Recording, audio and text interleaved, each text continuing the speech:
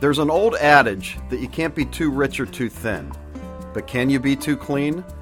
Welcome to ReachMD Book Club. I'm your host, Dr. John Russell, and today we'll be speaking with Professor Rob Dunn from North Carolina State University about his book, The Wildlife of Our Bodies, Predators, Parasites, and Partners That Shape Who We Are Today. Rob, welcome to the show. Oh, it's my pleasure to be on. Thank you so much for having me. How did you get interested in this topic? Well, so for a long time I studied the ecology of all sorts of wild species, so termites and beetles and ants, and I wrote about their stories. And in doing so, I wrote about parasites and pathogens and microbes and guts and fungi that took over brains. And at some point as I was writing, I realized that there were these same sorts of stories about humans, but we seemed to know less about these stories when it came to our own lives. And so I've become fascinated with our interactions with the thousands of other species we encounter every day. And so initially I started writing magazine articles about those stories, and quickly it became clear it was a book, and that I needed to write about what we do and don't know about all these things that we sit with quietly in our bedrooms and we ride with in our cars, and we're influenced by, whether they're present or absent. So for years in medicine, we've talked about the hygiene hypothesis and its impact on certain illnesses. Can you comment on this? Yes. So the hygiene hypothesis in its simplest version is that by being too clean, we can predispose ourselves to certain autoimmune disorders. And so the earliest data on the hygiene hypothesis came from comparisons of kids who grew up in rural environments and urban environments. And in those studies, the kids in the urban environments seemed to be much more likely to develop a suite of problems associated with allergies and autoimmune disorders. And what was hypothesized early on was that somehow the exposure to a greater diversity of small life forms was beneficial to our immune systems. And so what started as a simple kernel and a few studies is really becoming a huge literature in which people are beginning to consider whether we can get sick because our partner species are missing in the same way that we might get sick because some pathogen is present. Along those lines, I was really fascinated about what you wrote about ulcerative colitis and parasites. Can you elaborate a little bit on that?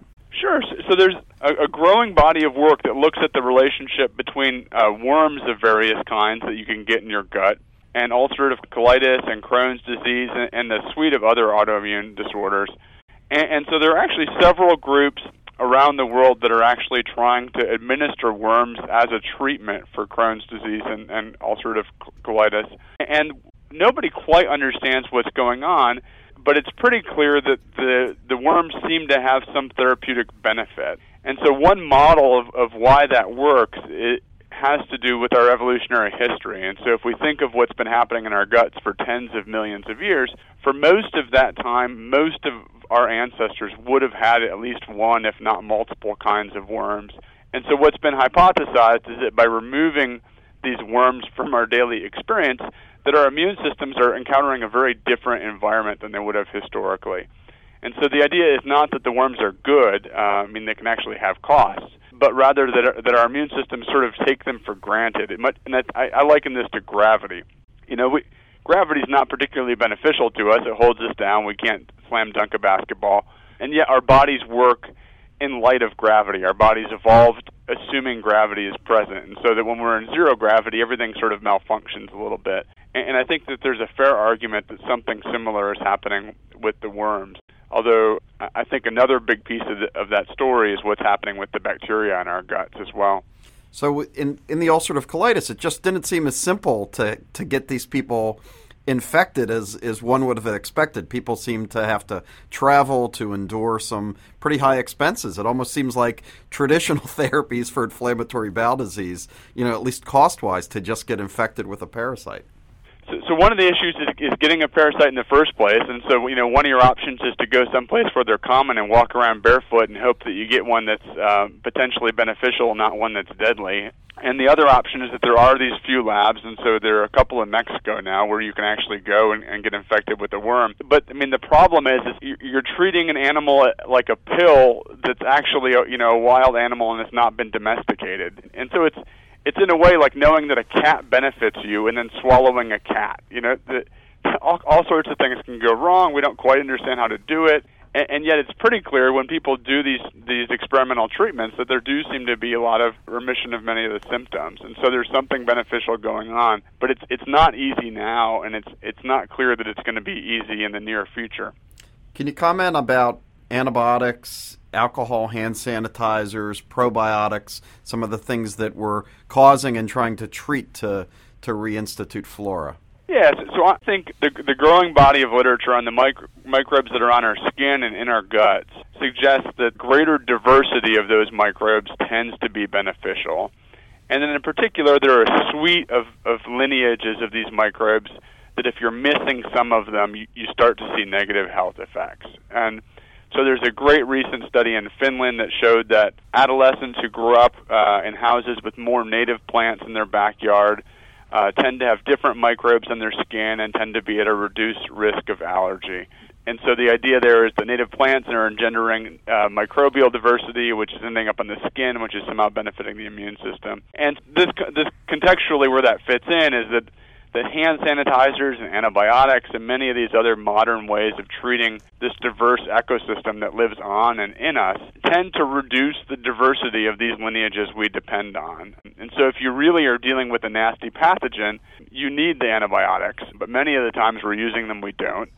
And by the same token, most of the time that we're using a hand sanitizer, soap and water would work just fine. And so I think for the most part, this real push toward the overuse of antibiotics and the daily use of these hand sanitizers, and hand sanitizer is kind of a misnomer because the truth is that the compound in those sanitizers, triclosan, I mean, it's being put in underpants now and socks. You can find it in shampoo. And so it's really all around us. And there's far more evidence of negative effects of its use than there are of positive, at least when compared to using something simple like soap and water. You know, going through medical school, always kind of learned that the appendix was a relatively vestigial organ that really didn't serve much purpose. But you kind of waxed very interestingly about its role in our health. Yeah, so the appendix is fascinating. So as we learn more about the microbes on and in our bodies, we are coming to this idea that a biodiversity of microbes is beneficial. And I think there's now an argument that our appendix always knew this. And so Bill Parker at Duke Medical Center and Randall Bollinger, who's a surgeon also at Duke, have started to argue that the appendix may be a storehouse for good bacteria, a kind of nature reserve in your gut. And their hypothesis was that if you were to get a really severe gut infection, and so historically this might be cholera, today in a hospital setting it might be Clostridium difficile, in that context, the only real good way for your gut to be recolonized is from the appendix, is their argument. And so, you wipe out your good stuff. Where does the new stuff come from? The appendix is there to provide. And so Parker and Bollinger put this hypothesis forward, and when it initially came out, my personal suspicion was that people were going to attack it and call them both lunatics.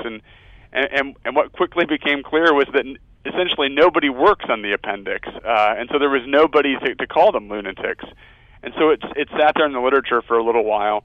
And then more recently, people have started to look at this a little more, and what Parker and Bollinger would have hypothesized is that if you were to get one of these severe gut infections, that if you had your appendix, you'd be much more likely to recover. And recently, a group has actually shown that individuals with Clostridium difficile infections are 3 times more likely to recover successfully if they have their appendix. And so this doesn't prove Parker and Bollinger are right, but it's very suggestive of this really interesting story for this organ that we thought was totally useless for 100 years. So it would certainly argue against the surgeon who is kind of in the abdomen doing some other surgery and, oh, by the way, I took your appendix too. Yes, definitely. And so it doesn't argue against removing an inflamed appendix. So a burst appendix is clearly a worse situation, than the potential consequence that might come many years down the road. But the sort of discretionary removal of the appendix definitely should be a no-no. You're listening to ReachMD Book Club. I'm John Russell, and we're speaking with author Rob Dunn about his book, The Wildlife of Our Bodies. So, Rob, can you discuss evolution and how it relates to our consumption of dairy products? Right, it's a great question. So historically, we tended to think about dairy products as a universal good. If you look at the milk commercials, They all show, milk does the body good. It turns you into Superman or a tennis player or whatever you want to be. But it became clear in the 1940s and 50s that lots of people could not drink, or at least could not digest milk as adults. And in the early medical literature, they were described as deficient and degenerate. And then anthropologists started to look at this question, and it was suggested that, wait a minute, maybe something else is going on here. And it slowly became clear that more than half of all adults in the world actually lack the enzyme to digest milk when they're adults. And what's emerged in this context is a very clear story that underlies this global pattern. And what appears to have happened is that those lineages of humans who domesticated cows benefited greatly from being able to drink milk as adults, especially when there were waterborne diseases, because the milk was clean when otherwise the drinking fluids would not be. And so what's now been shown is that in those lineages of people, there's a different version of a gene for lactase, the enzyme that breaks down the lactose in milk, that's present, and that those genes evolved very quickly and repeatedly, at least 4 times. And so for those people who can drink milk as adults today, and so if you can drink milk, what it means is that your ancestors were those unusual people who crawled under a cow and partook. And so, which is a very, very different kind of story than the one we would have thought about historically, medically. And it suggests many interesting things. And one of them to me is that if you look globally at people all around the world, is that almost any food you give people, how their body responds to it is going to be slightly different as a function of their ancestry. And milk is this very clear example. Some people get diarrhea from milk. Some people get lots of nutrition. It depends who your ancestors were. The same, it turns out, is also true for starch. People whose ancestors farmed starchy food, in many cases, have more copies of the gene for producing amylase, which is the enzyme that breaks down starch. And so they're actually better able to break down starch. And so if you imagine a Thanksgiving supper with sweet potatoes and a glass of milk, some people at the table can actually get 30 or 40% more calories from that same food relative to other people. And so it's this amazing, variety in our human condition as a function, not of who we are, but of who our ancestors were. It's hard to think of humans as prey, but once upon a time we were, correct? That's right, yeah. So one of the most visible manifestations of this is if I screamed right now, which I won't do. Some of your listeners could be driving, but if I did, some people would get goosebumps. And so what are goosebumps? Goosebumps are little teeny muscles in your skin that are pulling tight so that the hair on your skin stands up. Now, in a modern context, that makes us look really stupid. It makes us look like a goose. But historically, that was a response to predators. A predator shows up and threatens you, and your hair stands up on end to make you look bigger and scarier so that maybe the predator will go away. And you can see this in chimpanzees today. If leopards show up, the chimpanzee fur goes straight up, and the chimpanzees try to look really big. And the reason we have things like this is because for most of our ancestry, we were actually eaten by lots of predators. One of the most famous hominid skulls that we have is called the Tang child. And one of the really conspicuous things about this skull is that it has 2 holes in the eye sockets from eagle talons. And so it looks to have been the first in-flight hominid, this little boy who was carried away to an eagle nest. And so our ancestors were eaten a lot by predators, and we have lots of vestiges of that in our biology. Another good example would be our fight-or-flight response. So if I develop anxiety or stress driving to a meeting that I'm late for, that anxiety and stress is not adaptive at all in driving to a meeting. It probably makes me more likely to crash. But what's happening is I'm triggering the fight and flight response that I would have had historically in responding to a predator. And so we all have this influence of predators embedded in our biology that influences things like our vision and when we give birth, and it's embedded in ways that we can't change, present and a reminder of who we used to be. Well, Rob, thank you so much for being on the show. It's a wonderful book. People should check that out. Can they find more information about some of the projects you're working on? Yeah, so one of the great things about this book was it triggered us to start to study lots of these aspects of our daily life and ecology we know little about. And so if people want to be involved in studying the biology of their houses, they can go to yourwildlife.org and find us there. Thank you so much. Thank you, John. This is Dr. John Russell. If you missed any of this discussion and want to hear other programs in this series, please visit reachmd.com, where you can download the podcast and learn more about this series. Thanks for listening.